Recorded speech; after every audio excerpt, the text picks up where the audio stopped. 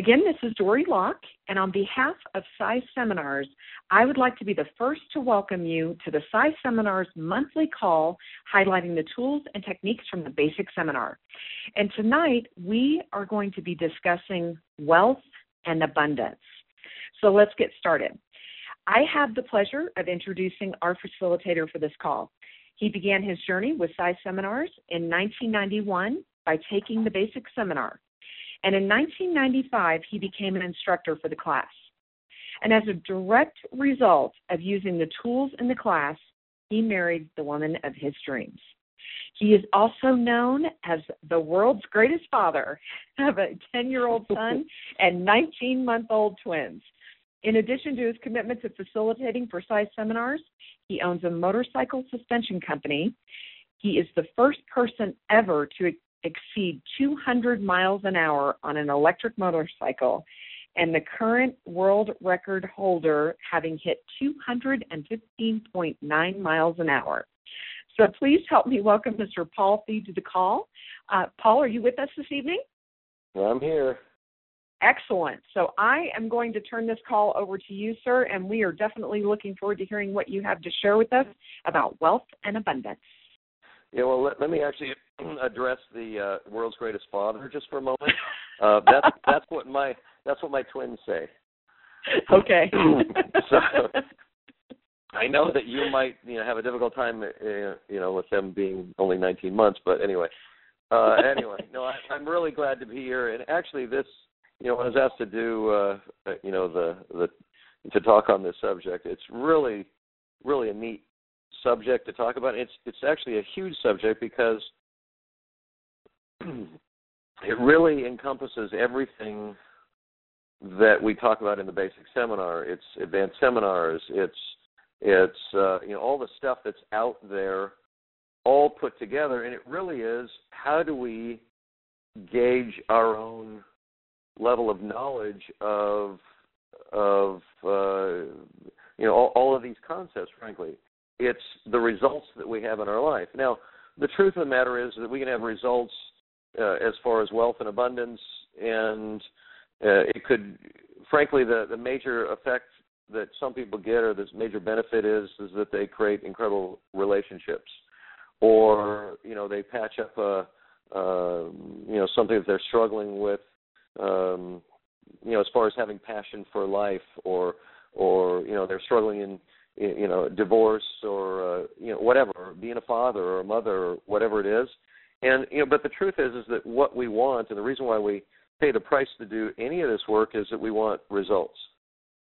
And this is a tangible area where we can look at it and go, wow, I am creating results. And you said I did my basic back in '91, which that's a ways ago at this point. It's funny how quickly that goes, but I look at where I was back then and where I am today, and I know that this is not a call about me. People didn't, when this actually was presented, it didn't say, hey, it's Paul Thede, he's going to be on the presentation. So it's not about me, and the truth is that for me, it is about me, because it's a matter of me being able to take this stuff and applying it to my own life. And the truth is that that's the most difficult part about any concept or anything that we learn, is how do we apply it to our own lives. And what's funny is that I looked at the intro for this wealth and abundance teleseminar here, and I'll read it off of what was on the website, or off of the email. It says, wealth comes in many forms, yet no matter what the form, the laws for attaining it are the same. Learning how to live in harmony with these laws can unlock a treasure chest of lifelong prosperity and abundance. So I'm reading that and I'm going, okay, I like that. Next one is, during this month's teleseminar, we'll explore the universal laws of wealth and abundance and discuss practical ways we can put them into action. And then, again, all good. And then the next sentence here, when you increase the value of your contribution to the world, when you start giving what you would want to receive, you can begin to welcome greater wealth in all forms into your life. And actually, as I read that, I went, well, there you go. There you go. I mean, that's the entire presentation there. When you increase the value of your contribution to the world, when you start giving what you would want to receive, you can begin to welcome greater wealth in all forms in your life. And, it's like, okay, right there, hidden in the second paragraph of the intro to this thing, is the answers. And part of the problem with this, I think, for most people, is that they know the concepts. They've read Think and Grow Rich, or they've seen, or heard The Secret, or they see, the pieces in the Bible that speak to this. And so we know about this stuff, but the problem still is, how do I apply it to my life? Or what is it that's stopping me from applying it to my life? Why do I keep doing the same stuff that I've been doing, but yet I know that there's a better way, or I know that there's a way to do it? Now, let me back up. And actually, I think one of the best places to start might be Think and Grow Rich, because really Think and Grow Rich is one of the key things that occurred in the in the recent past to kind of jumpstart or really take kind of the whole personal growth thing to the next level. I mean, the truth is that this stuff has been passed down from generation to generation for thousands and thousands, tens of thousands of years, perhaps. But you've got a man like Emile Coué, who was a French pharmacist who discovered the placebo effect, which is basically he would talk up one of the medicines that he was handing out, and he would say, "Wow, this stuff really works," and sure enough, it worked. And he noticed that if he took the same medicine and said, didn't say anything about it or even talked down about it, it didn't work so great. And, just that concept, if you let that one sink in and you go, holy mackerel. So if we're talking about a medicine works better or worse based on the way that we think. How else could that affect our lives? And in fact, he became a psychiatrist, and he would treat everything from alcoholism to all kinds of stuff. And the most powerful thing that he ever found was an affirmation. And the affirmation was, every day in every way I'm getting better and better. Every day in every way I'm getting better and better. And so he would have his patients say, every day in every way I'm getting better and better. And sure enough, what happens is they became better and better. And so we look at something like that. Okay, so there's a key kind of a shift in awareness in the world, which starts to kind of crack open this whole personal growth, personal awareness, personal power, personal whatever. It's like it starts to crack that open, and then you come into the 20th century where Napoleon Hill, who was born very, very poor, was making something of himself. He's going to college. He's actually putting himself and his brother through college at the time. He's working for a newspaper, to put himself through college. And the newspaper is doing a series of articles on success and successful people. And one of the things that he got to do is he went and he was assigned to interview Andrew Carnegie. And Andrew Carnegie at that point was one of the wealthiest people in the world. And something that many people don't know about him is that he started off very, very poor, and from Ireland, I believe, and Ireland or Scotland or something. I don't know one of those places, but where it rains a lot. And he came over very, very poor, and he was always told by his mother that, man, if we can just get to America, the streets are paved with gold. And sure enough, they went to America, and he created his dreams as far as the financial end of it. And so here's Napoleon Hill, still pretty poor, but already doing something with his life, going through college, and he's interviewing one of the wealthiest people in the world. I can't even imagine myself in his shoes, but he's sitting there and going, what's the secret of your success? And Carnegie, who had actually been thinking about that for a long time, he had his own ideas. He says, how about what I do is I set up interviews. You can interview people all over the world, the most successful people in the world, and then you tell me. This will be a 20-year quest of figuring out what makes successful people successful. And many people know the story, because Think and Grow Rich is a very popular book, and Carnegie interviewed Hill interviewed 504 of the most successful people on the planet, and after 20 years of study, wrote the book Think and Grow Rich. And he got a lot of resistance, a lot of flack about Think and Grow Rich. So we're back to, what was the differences between people? What were the differences? There were tons of differences. What was the common thread? That's what he was looking for. And what he found is that the common thread was a particular way of thinking. And so he wrote the book Think and Grow Rich, and he put it out there. And as a result of writing the book Think and Grow Rich, many people have become amazingly wealthy. So now we go and, average person goes and reads, or, you and I or whoever, we go and read the book Think and Grow Rich. We look at it, we read it, and we go, wow, this is really good stuff. It's just like reading any of the other personal growth stuff, or even, sometimes it's seminars or whatever, where we listen to stuff and we go, this is really good. Or we go, oh, well, I already know that. Yeah, it's good stuff. I'm glad, somebody else is teaching this because, gee, if only everybody thought like me, then this world would be a better place, or, whatever. And so, that was actually me in my basic seminar. I was pretty self-righteous, There I was, and I was working 14 to 16 hours a day, 7 days a week. And my longest relationship was a year and a half, and I figured that sooner or later it would be better. And I was doing the same thing over and over again. And funny thing, I was expecting a different result. And as you may recognize, that was Einstein's definition of insanity. And if somebody had said, are you insane before that, I would have gone, of course not. I'm a successful guy, and but that's how Einstein would define insanity. And when I heard it, I actually let it sink in, and I went, gee, many Christmas, I've been doing the same thing over and over again, and I keep expecting it to be different. Well, that's the same stuff we do with our wealth and abundance, and literally a lot of things in our lives. We expect things to be different, or we expect other people to change, or circumstances to change, or we're a victim to life or the economy or whatever it is, and we don't see that there are possibilities for us to change or to create what we want to create. So back to Napoleon Hill for a moment. Napoleon Hill wrote the book Think and Grow Rich. We read the book Think and Grow Rich and go, this is great stuff. We see The Secret and we go, wow, that's awesome. I often ask that in the basic, and I say, how many of you have watched The Secret? And probably half the class raises their hand, and I go, that is a cool video, isn't it? And everybody goes, yeah, that stuff's great. I go, how many of you actually consistently apply that to your life? Usually it's not one hand.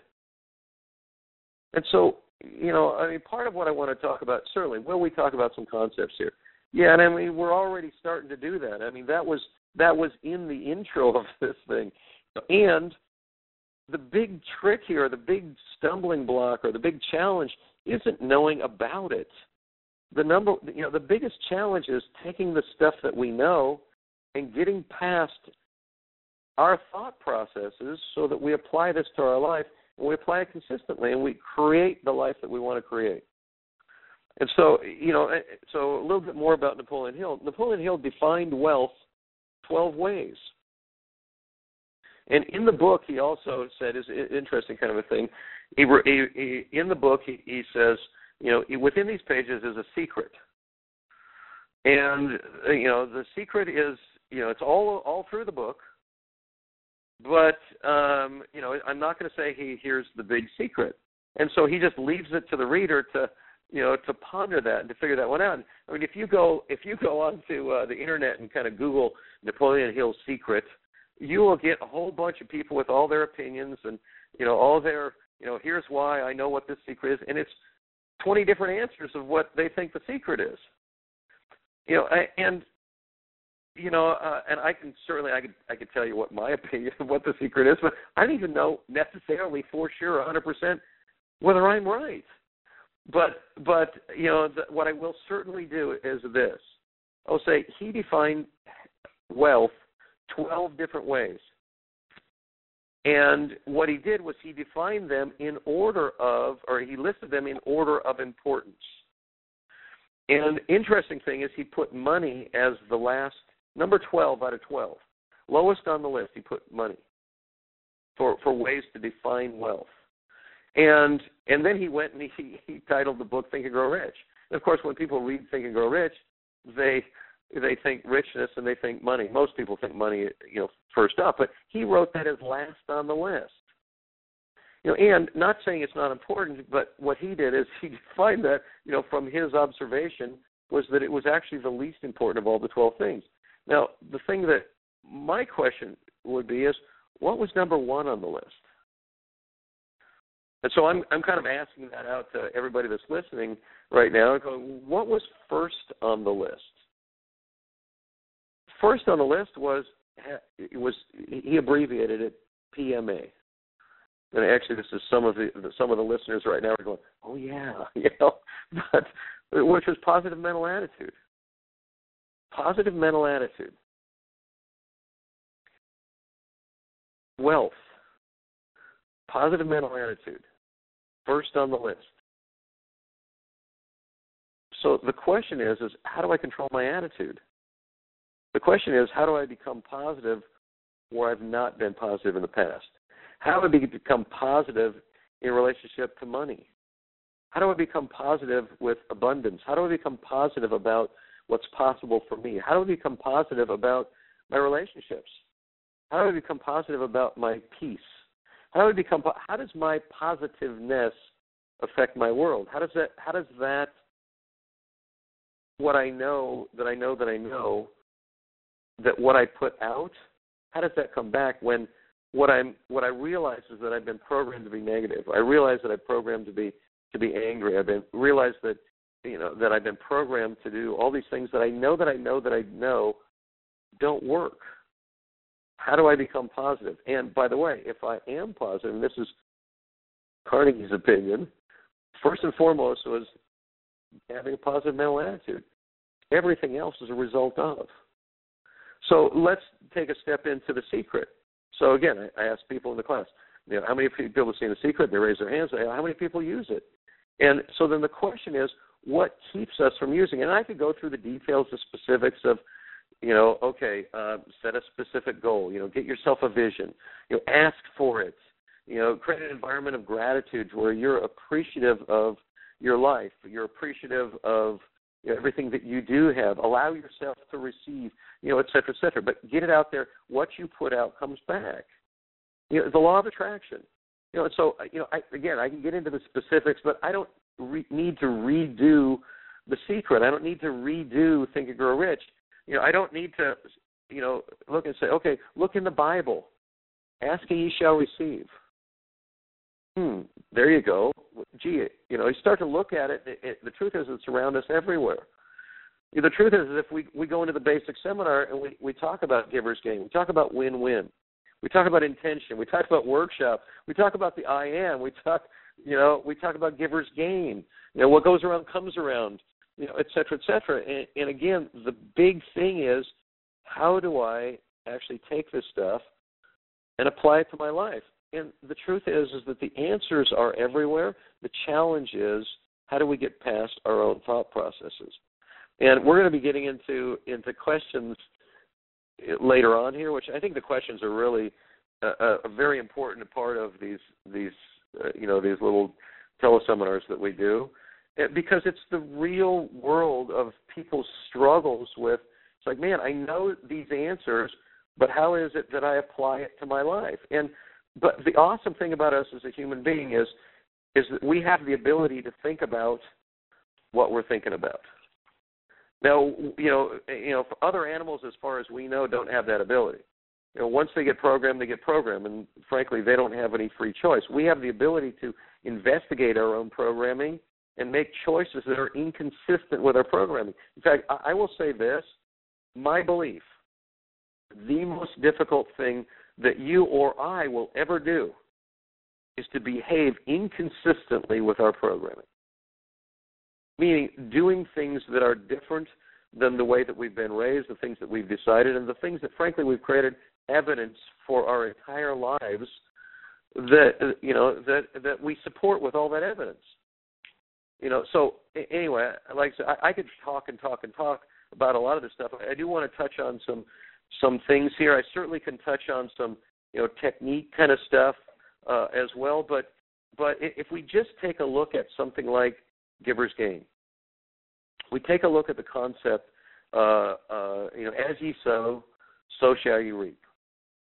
What goes around comes around. If we just take that concept and say, okay, if I want more in my life, if I want abundance in my life, certainly, do I need to be able to think abundantly? Yeah, I need to be able to think abundantly.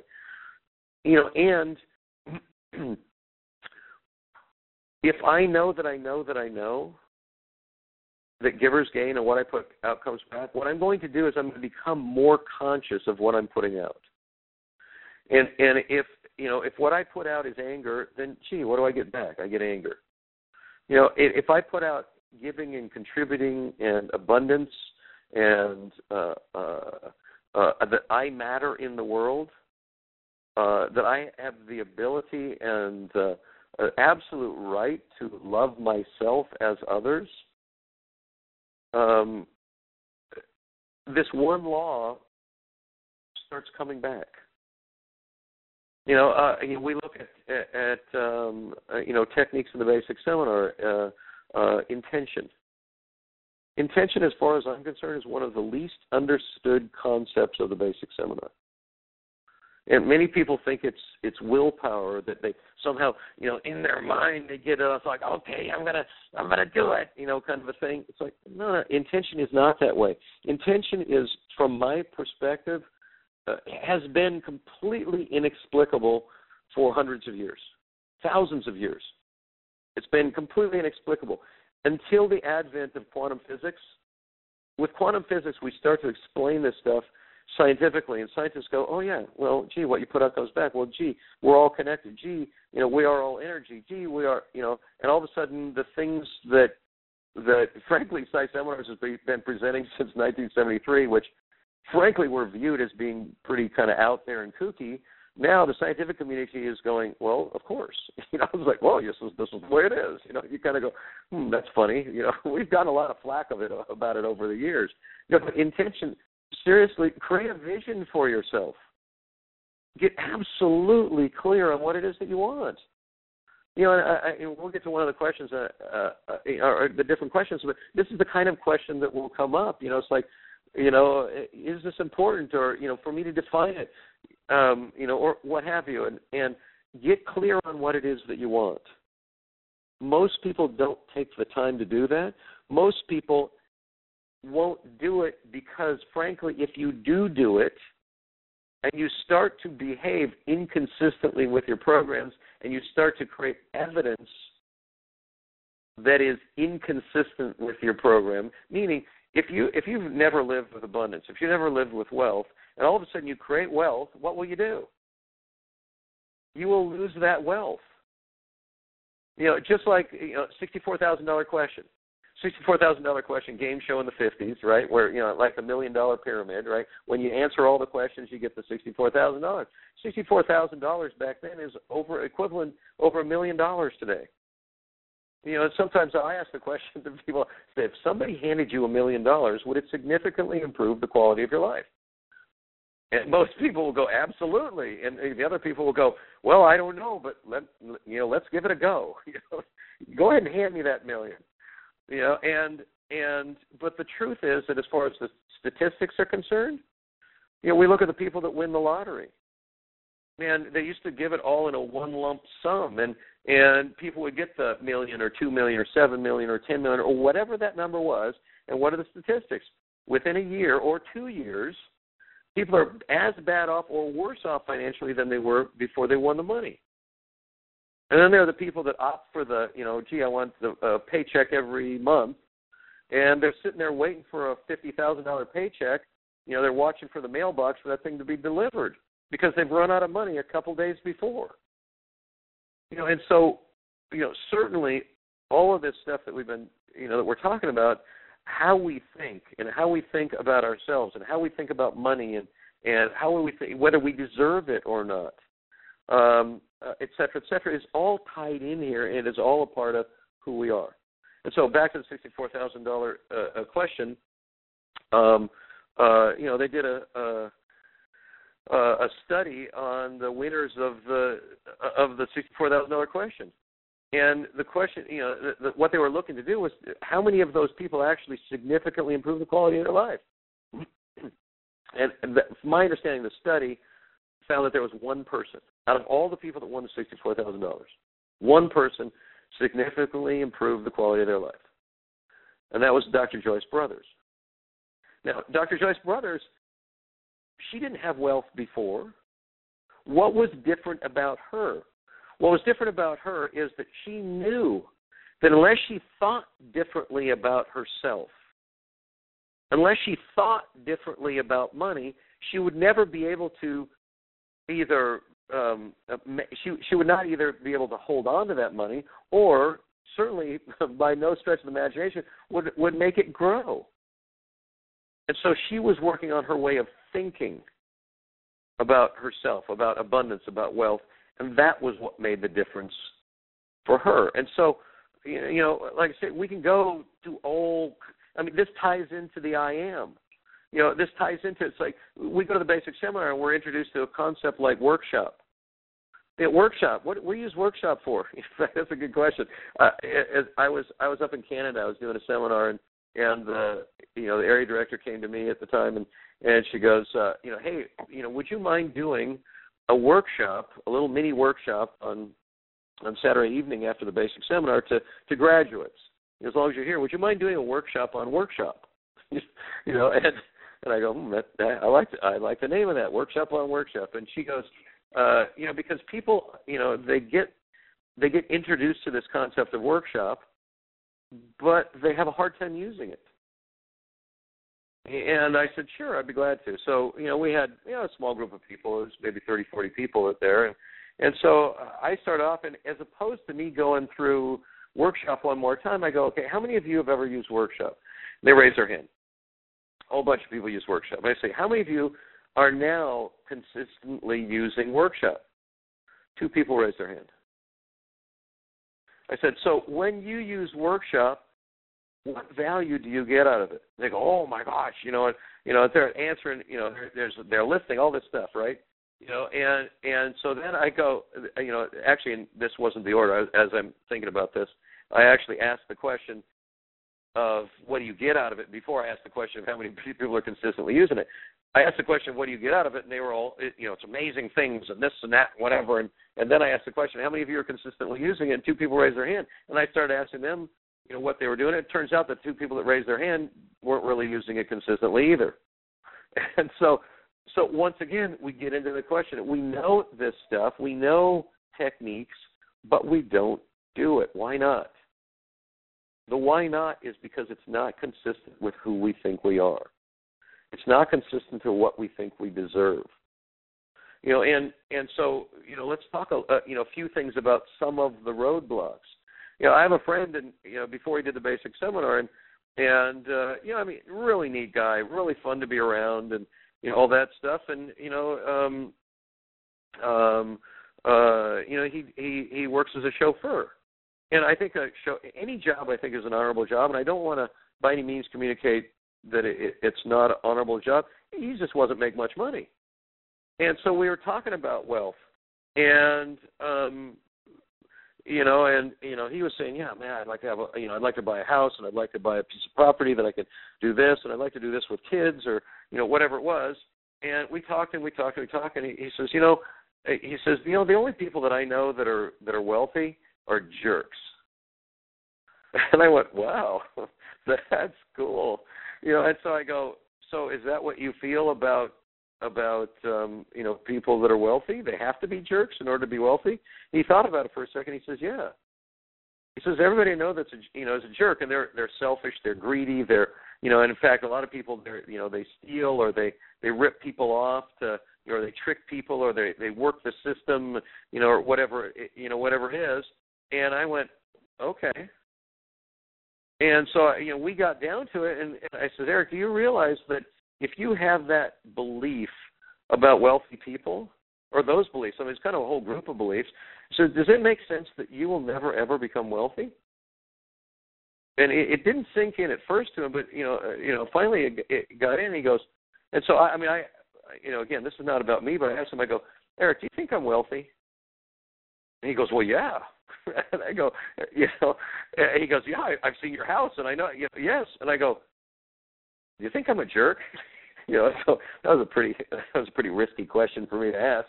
But and he goes, no, well, no, and I go, okay, so maybe it's time to collect more evidence that supports a healthy belief about wealth. And so, but it's kind of like the light went on. And again, the awesome thing about us as human beings is we can think about what we think about. We can think about our thought process about wealth. I mean, one of the things that people have is they go, oh, it's too hard. If you read Think and Grow Rich, he talks about a specific defined purpose. What is your purpose in life? Most people never take the time to define their purpose in life. Most people don't want to, or some people are scared to. It's kind of like reading a personal growth book. You read 7 Habits of Highly Effective People, and you read it and you go, oh, this is cool. But you never do any of this stuff. Or you listen to Tony Robbins, or whatever it is, and he says, stop the tape. This is back when it was tapes, right? Or CDs or what. Stop the CD and do this exercise. You know how many people actually do the exercise when he says stop the tape and do the exercise? Not many. Very, very, very few. And then we sit there, and the next time Tony Robbins or Andrew Carnegie or Think and Grow Rich or The Secret or whatever, and we go, oh yeah, I know that one. Well, knowing that one is never enough. And the truth is, it doesn't have to be as hard as you might think. Now, I mean, certainly, does it take being willing to pay a price? Sure. And I would say that from my viewpoint, the biggest price is being willing to investigate my own thinking about what I deserve or what I'm capable of or whether I'm worth it. If I have a belief that says that I'm unlovable or that I'm not enough or I'm unworthy and I don't deserve it, how will I ever attract wealth and keep it, maintain it, or grow it? I can't. Because my unconscious thought process, their only function in life is to survive. And so if I have a belief that says that I'm not enough or I'm unworthy, I don't deserve it, what I will do what that part of my thought process will do, what that belief system will do is for the rest of my life, it will create evidence. It will attract people into my life that support that belief. It will create situations that support that belief. And so a question becomes, well, who am I? Who do I want to be? Who do I want to become? Who am I becoming? Now we're getting into the concept of affirmations. We get into the I am concept. And we tell ourselves, when we create an affirmation for ourselves, maybe we're in PLD or this or that, whatever it is, and we create an affirmation, but we don't consistently do the affirmation. I am wealthy. I'm experiencing abundance. And then we laugh and we go, it's like I'm good enough, I'm smart enough, and gosh darn it, people like me. We're into Stuart Smalley. For those of you that don't know it, it's old Saturday Night Live, character that frankly is now in the Senate for the state of Minnesota. So anyway, he's overcome his it obviously worked. His affirmation worked. So, anyway, and we can get into the how-to, but if I have a belief that's inconsistent with it, the battle is with the beliefs. How do I overcome the beliefs? Become consciously aware of the belief. Do conscious battle with the belief. Catch myself when I react, and I know that I know that I know. I ask this question all the time. How many of you know that you've ever had an attitude that you knew didn't work, but yet you still had that attitude? How many of you have an attitude that you know doesn't work, but still have the attitude? And people raise their hand. Then you don't have an attitude. Your attitude has you. How do you ever shift your attitude? Consciously become aware of your attitude and make a conscious change to change it. And in the basic seminar, what do? We give you techniques. We jump up and down. We say, I'm excited, I'm excited, I'm excited. Guess what? You can jump up and down and yell, I'm excited, I'm excited, I'm excited, anytime you want and shift your attitude. Most people don't do it. So it's like some people go, oh my goodness, this is a wonderful, uplifting talk. Well, here's the exciting part. Do it. And study yourself. Don't just go back into the same old patterns after you did your basic seminar. Don't just go right back into the same patterns and then beat yourself up because, gee, I should have known better. No. You're doing the best that you know how. You are doing the best that you know how right now. Another awesome thing about us as human beings, we can learn from other people's mistakes. We can learn from other people's lessons. We don't have to learn our own lessons by ourselves. And frankly, if you're not experiencing the amount of wealth and abundance that you want, how are you going to learn that lesson? Think of Napoleon Hill. He interviewed 504 of the most successful people on the planet. You know what he got out of those interviews? He got to find out what worked.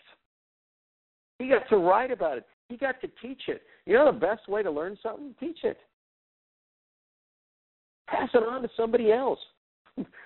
By the way, that's one of the reasons why I facilitate basic seminars. I went, this stuff is really good. I'd really like to learn this. And I've now been facilitating for over 20 years. And I don't know what percent I have, but if I've got 10%, that's an awesome amount. And I look at my own life, and my own life is amazing. My own life is incredible. And I'm not PsySeminar's poster boy. What will I say? Do I know that givers gain? Sure. Do I give? Do I contribute? Do I work on loving me? Absolutely. Do I work on my own worthiness? Do I know that my major limiting belief is I'm not enough? Yes, that's mine. And that is the biggest thing that I will ever have to overcome in order for me to attract, maintain, and grow what it is that I want. And the exciting part of this thing is I never arrive. There's always another level for who I am becoming. It's like I'm not, some perfect, sit up on a pedestal and look down. No. I'm way, way different human being than I was in 1991. It was 22 years ago. I'm way different, and I'm becoming more of the man that I want to become every day.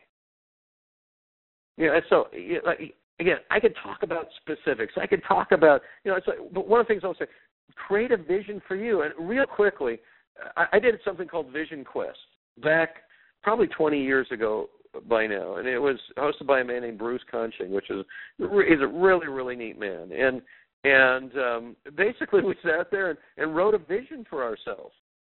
It was funny because my future wife, who I didn't know necessarily was my future wife at the time, was also in that same vision quest. And we went out there and we wrote a vision for ourselves, and we came back in and we colored our goals. And those of you that have seen The Secret and seen John Assaraf talking about his house that he wanted, and all of a sudden he looked at that vision board and he saw, oh my goodness, that's where I live. Well, here I am. I'm coloring my goals, and I'm picturing myself living on the side of a mountain, overlooking the ocean, and I've got a wife there and 3 children, and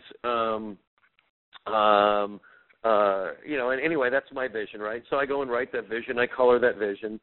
And what was funny at the time was my future wife, whose name is Nancy, she did her vision board, and we kind of showed each other our visions, which is an important part of that particular technique that we had done, is sharing it with people that will support you. And so here she pulls out her vision board, and she's living at the beach on a hill overlooking the ocean, and she has a husband and 3 children. There we are, and we're looking at each other, vision board, and we look at each other, and we went, oh, my goodness. And here I am. I live at the beach on a hill overlooking the ocean, and I'm married to the woman of my dreams, and I have an amazing family, and I have 3 children. I don't know what it'll take for you to believe, But I have enough evidence in my life that I know that when I create a vision for me, and when I give and I contribute, when I make a difference, the more difference that I make to other people, the better my life and my world becomes. And I don't do it because I know that it'll be better for me. I do it because it makes my world a better place. And does it come back? Yeah. As ye sow, so shall you reap. Anyway, that, like I said, I've got probably a few wrap-up words. And again, we could talk about specifics and techniques and all that stuff. And what I recommend to people, go buy Think and Grow Rich. Yeah, look for the secret that's in there. Go buy The Secret. Watch that thing over and over and over again. And at the same time, keep learning from it. Get the I Am CD from Seminars, or download it onto your iPod or whatever, and listen to it. You could listen to it 100 times, and you will get something out of it every single time. Or let's put it this way: you could, you can. I challenge you to. And do those things. Read the stuff, do the stuff, and don't get stuck in just reading and listening and all that stuff. Go out there, create a vision for you. Figure out what it is that you have that you can trade for wealth and abundance. One of the key concepts here, man or woman is paid in direct proportion to the service that they render mankind. Man or woman is paid in direct proportion to the service they render mankind. If you're doing something one-on-one with somebody, great. If you can take if it's a positive thing that contributes to them, great. And if you can take that, whatever that you're doing one-on-one with somebody, and multiply that by 1,000, guess what? It's 1,000 times comes back. So if you want more, figure out a way to be of service to more people.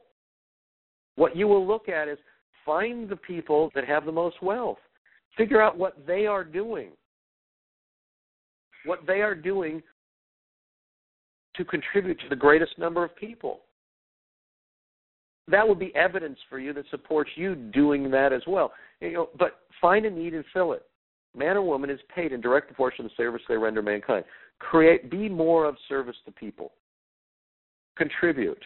Givers gain. As ye sow, so shall ye reap. And so with that, if we can, I know we've got some great questions. I hope I haven't gone overtime on this thing, but I know we've got some great questions, and I'd love to get to those as well. So anyway, what do you got for me? I have got some questions for you, and you've been answering a lot of them as you've been going along as well. So the first one, though, is how do you operate from a place of abundance if your own family is pre-programmed to do the opposite? Well, the truth is that this is reality, isn't it? I mean, this is what people go through. They're surrounded by negativity, or they're surrounded by lack or scarcity or whatever it is. And so one of the things is to start to be able to recognize the choices that you're making. Many people, when they ask questions, they're asking how-to questions. How do I do this? How do I do that? We didn't touch on it, but there's a concept called be, do, have. Most people think that it works the other way around. They do things, and then they have things, and then they be some way. So in other words, they do the work, then they have the money, and then they're happy. And the concept here is it actually works the other way around. Be happy. And as a result of being happy, you'll do the things you need to do, and then have the things you want to have. And so you be happy is the first thing. So be happy. Be passionate. Be excited. So one of the things, again, people focus on the how-to. First of all, get clear that what you want to do is you want to change the way that you think. Get clear that you want to no longer be a victim to the way that you were raised. And frankly, you were raised the best way that your parents or whoever raised you, they raised you the best way that they could. They raised you the best way that they knew how. So forgive them for that. Forgive yourself for whatever it is that you haven't achieved that you would like to. Forgive yourself for not being the person that you want to be. at this moment in time, and know that you're the best that you can be, and start to look around. Here's a technique. Technique is start to go count your blessings. Go look at the abundance that you do have. Go look at other countries. If you're in this country and you're alive, you are better off than 98 or 99% of the people in the world.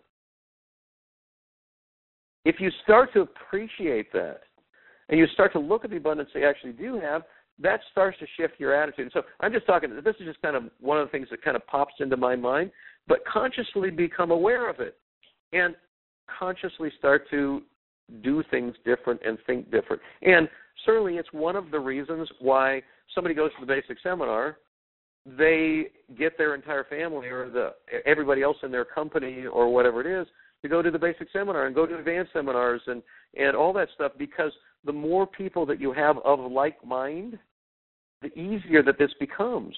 One of the techniques in Think and Grow Rich is, Napoleon Hill talks about is he talked about Carnegie. Carnegie was a huge guy in steel production, kind of back in the day, and he didn't know anything about steel production.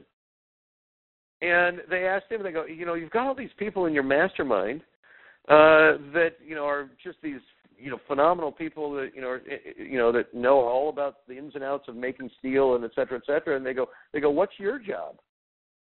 And he goes, my job is to get all these people to work in harmony. Well, I personally look at that's business. I own a business. What's my job? My job is to actually get these people to work in harmony. And the truth is, sometimes I'm more successful at it than others. But my job is to get people to work in harmony. And what did Carnegie do? He reaped the rewards. So we can look at that as big or as small as we want to. We can start with our family, but we can go global with the thing. Or we can take it to business or take it to city, state, country, government, whatever it is. All right. So anyway, next question. Okay. How do you overcome blocks to receiving abundance? Overcome blocks to receiving abundance. Well, that's good. Well, I would say certainly identify what the blocks are first.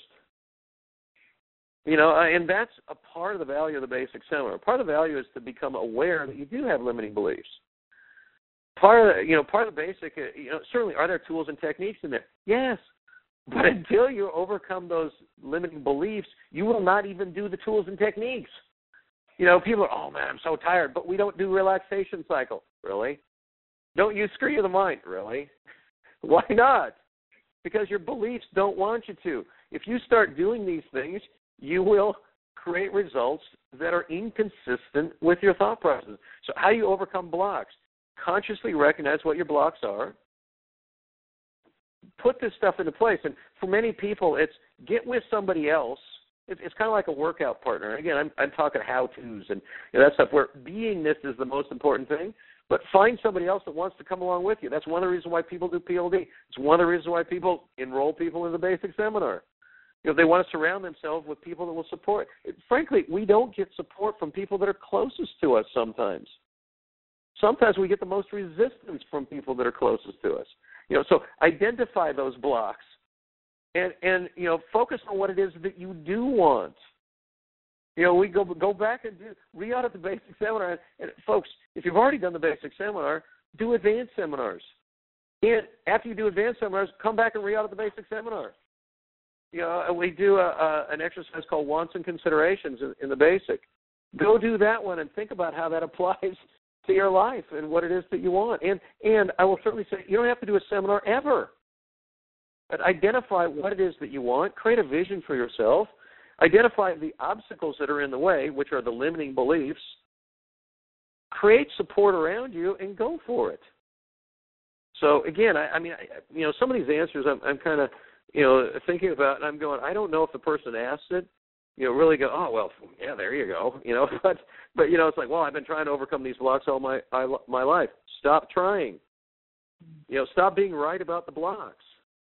If you've got a belief that says I'm not enough, that's the belief that's controlled you in the past. Does it mean that it's one that controls you in the future? Not necessarily. But what you're going to have to do is you're the only person that can change that. No one else can. Okay. You ready for the next one? You ready for the next one?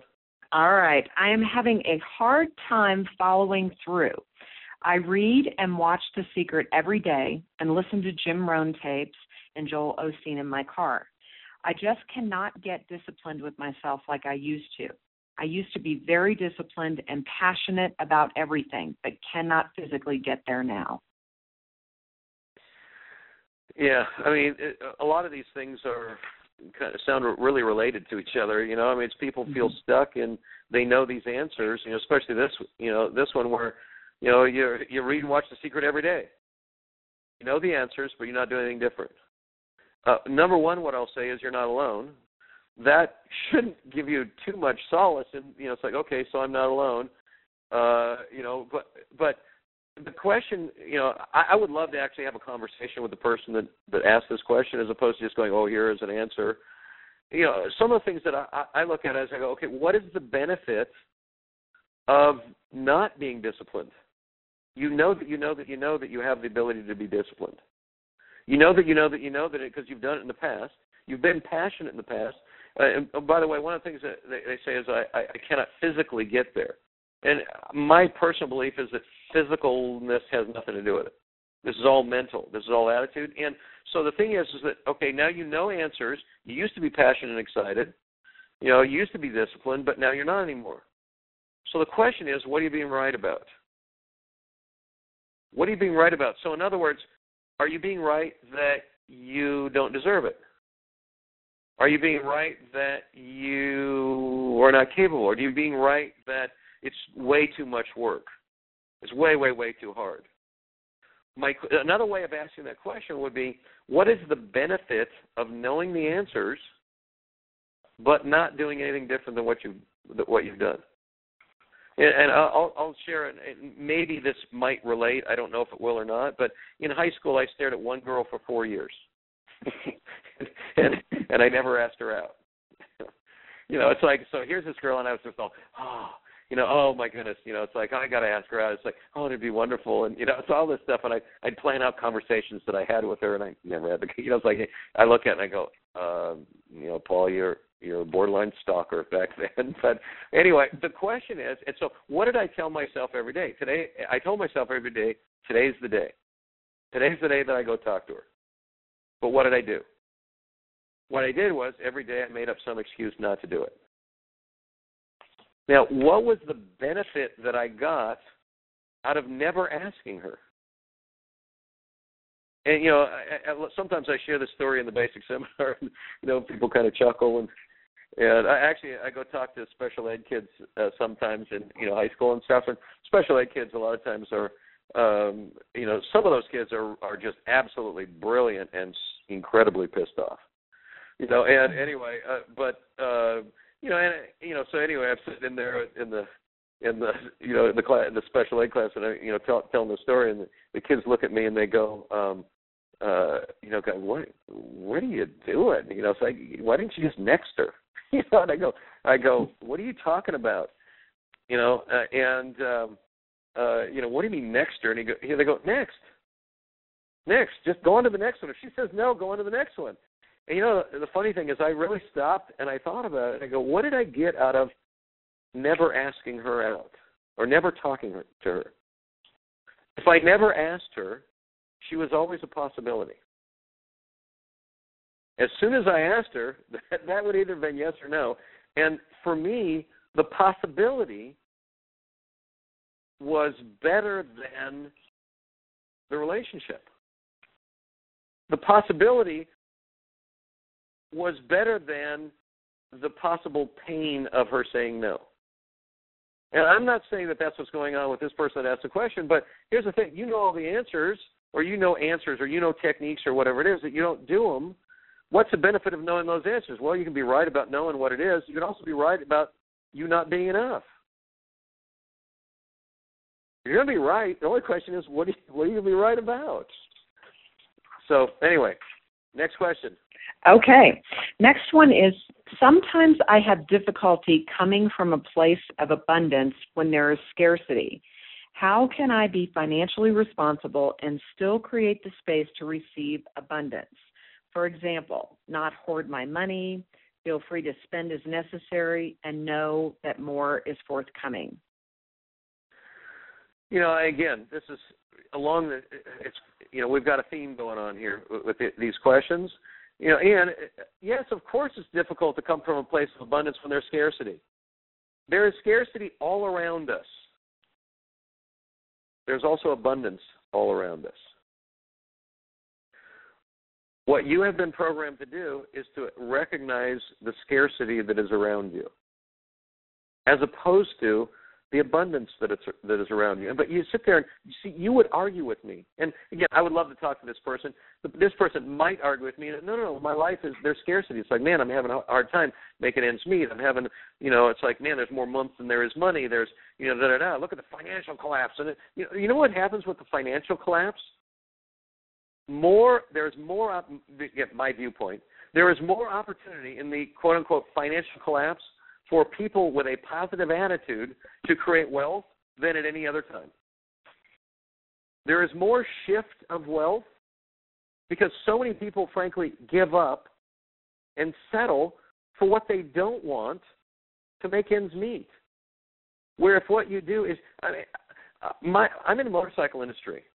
One of the questions that I have been asked, and is how did I make my money? Where did I make my first million? You know what I do? I sell luxury items. I sell luxury items. I sell high-performance motorcycle suspension. No one needs what I have. They can ride around on motorcycles without anything that I sell. I've been in business 28 years. The best 4 years of me being in business have been the last 4 years. My industry has shrunk by 50%. And the last 4 years have been the best 4 years. Now, why do I say that? Do I say that because, I'm so cool? Well, yes, I am. No, I don't say that because I'm so cool. I say that because if I can do it, whatever it is, anybody else can do it. What is it that I do? I do everything that I learn to the best of my ability. I take what I learned from Sai seminars. I take what I learned from, whatever, Think and Grow Rich or The Secret or, et cetera, et cetera. I take everything that I can. I do my darndest to apply it. I know that givers gain. And I work on that every day. Do I always do it 100% and incredibly successful? No. Sometimes I fall flat on my face. Sometimes I look back on it and I go, man, I wish I would have done that differently. Or, gee, I could have done that differently, which actually has a different message to it. I could have done that differently means that I've learned something. I wish I would have done something better. Can me being down on myself, and that really doesn't serve any purpose. But anyway, and I don't know if I really answer that question. But it's like, here's the thing.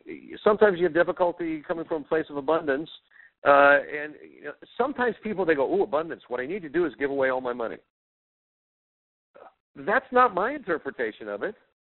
I'm not talking about hoarding money either. At the same time, if you hoard a specific amount of money, and I don't know how much that is, it doesn't take long to go through that. What's your job? Your job is to be of service. Your job is to create value for the world. The more value you create, the more money you get.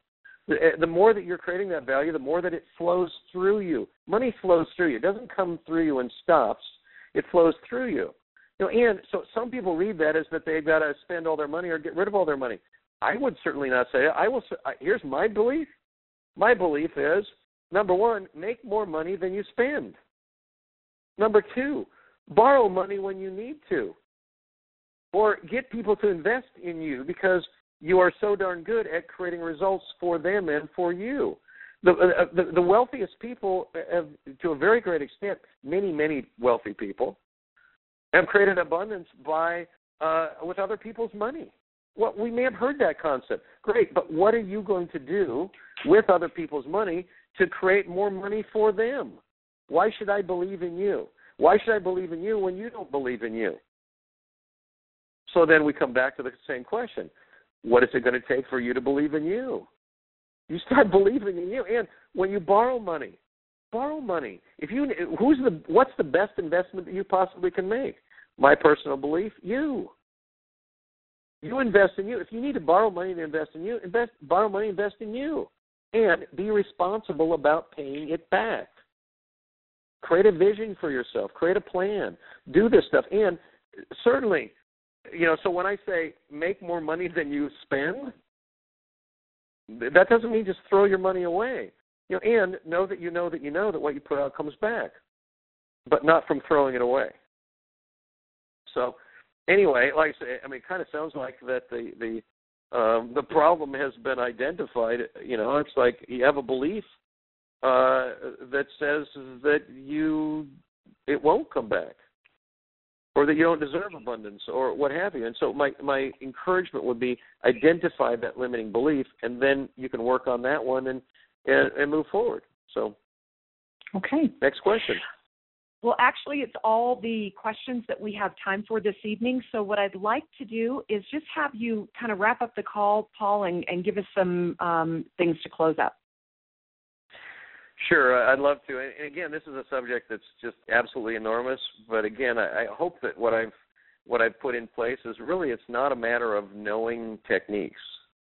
It's much more a matter of getting past your beliefs about you, about your world, about what you deserve, and know that you deserve peace. You deserve wealth. You deserve abundance. You deserve health. You deserve love. And sometimes people have a really, really difficult time accepting that about themselves, but they have no difficulty believing that about other people. In other words, they look at other people and they go, yeah, they deserve love, they deserve abundance, they deserve wealth, they deserve a peace. But they have a difficult time really applying that to themselves. Well, if we look at, for example, Jesus as a teacher, and I don't care what your religions are, but there's no question that Jesus was a phenomenal teacher. And my question is, what was his message? What was his main message? His main message was love. Love thy neighbor as thyself. And love thy God. And so that was his message. And so what he says, love thy neighbor as thyself, it doesn't mean love thy neighbor and not thyself. It doesn't mean love thyself and not thy neighbor. It means love thy neighbor as thyself. And so treat yourself as you would other people. Many times that's put in the context of treat other people as you would want to be treated. It's the same message. Feel peace. From feeling peace, give peace. Make a difference to your world. We look at a concept in the basic seminar like intention. What is one of the points about intention? Get clear on what it is that you want and begin. How many mechanisms are there? The only answer that works in that concept is infinite.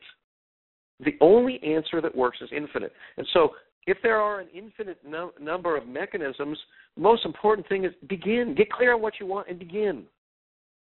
And so just, the truth is there are sometimes that I struggle with wealth. I struggle with abundance. My money scenarios have way more zeros on the end of them than they used to when I did my basic. And again, this is not about me. But when I struggle, when I, am up against it and, things are happening out there in the world or whatever it is that I sometimes feel as though I'm a victim to, that I'm not in control of, one of the things that I keep going back to is that I know that givers gain. What I know, what goes around comes around. And so if I were to just kind of wrap this up with kind of one last thought, is my wish for you as a human being. I wish you peace. I wish you wealth. I wish you abundance and health and love. And it has been said, maybe not in its exact same way, but the greatest of these is love. The more that you allow yourself to love yourself, the more that you allow yourself to love others, the more it comes back in whatever form. But I know that it comes back. And so with that, I wish you an extraordinary life. And thanks for having me on this call. I really appreciate it. Well, again, on behalf of Sai Seminars, Paul, thank you so much for taking the time to share your insights with us this evening on how to create a life of wealth and abundance. Really, my pleasure. Thank you. Okay. And again, thank you to everyone who is listening in. We hope you enjoyed the call and have some new tools to support you in living the life you desire. You will definitely want to attend the call next month. It is scheduled for Tuesday, July 9th. We will be exploring the area of forgiveness. You can register now at psiteleseminars.com. That's psiteleseminars.com. And remember to ask your questions when you register. And just because the call is over doesn't mean the conversation has to end. Let's continue the discussion on Facebook. You can go to our Facebook page at facebook.com/PSI Seminars and share your thoughts on wealth and abundance. What did you get out of the call tonight? And how are you going to actually apply those and implement those in your life? We want to hear from you. And as many of you know, we actually post live updates during the call on Facebook, and we love having your feedback. So to learn more about Sai Seminars and the courses that we have to offer, please go to saiseminars.com. That's psiseminars.com. Thank you for being on the call tonight. We appreciate you taking the time to listen in. Have a great evening.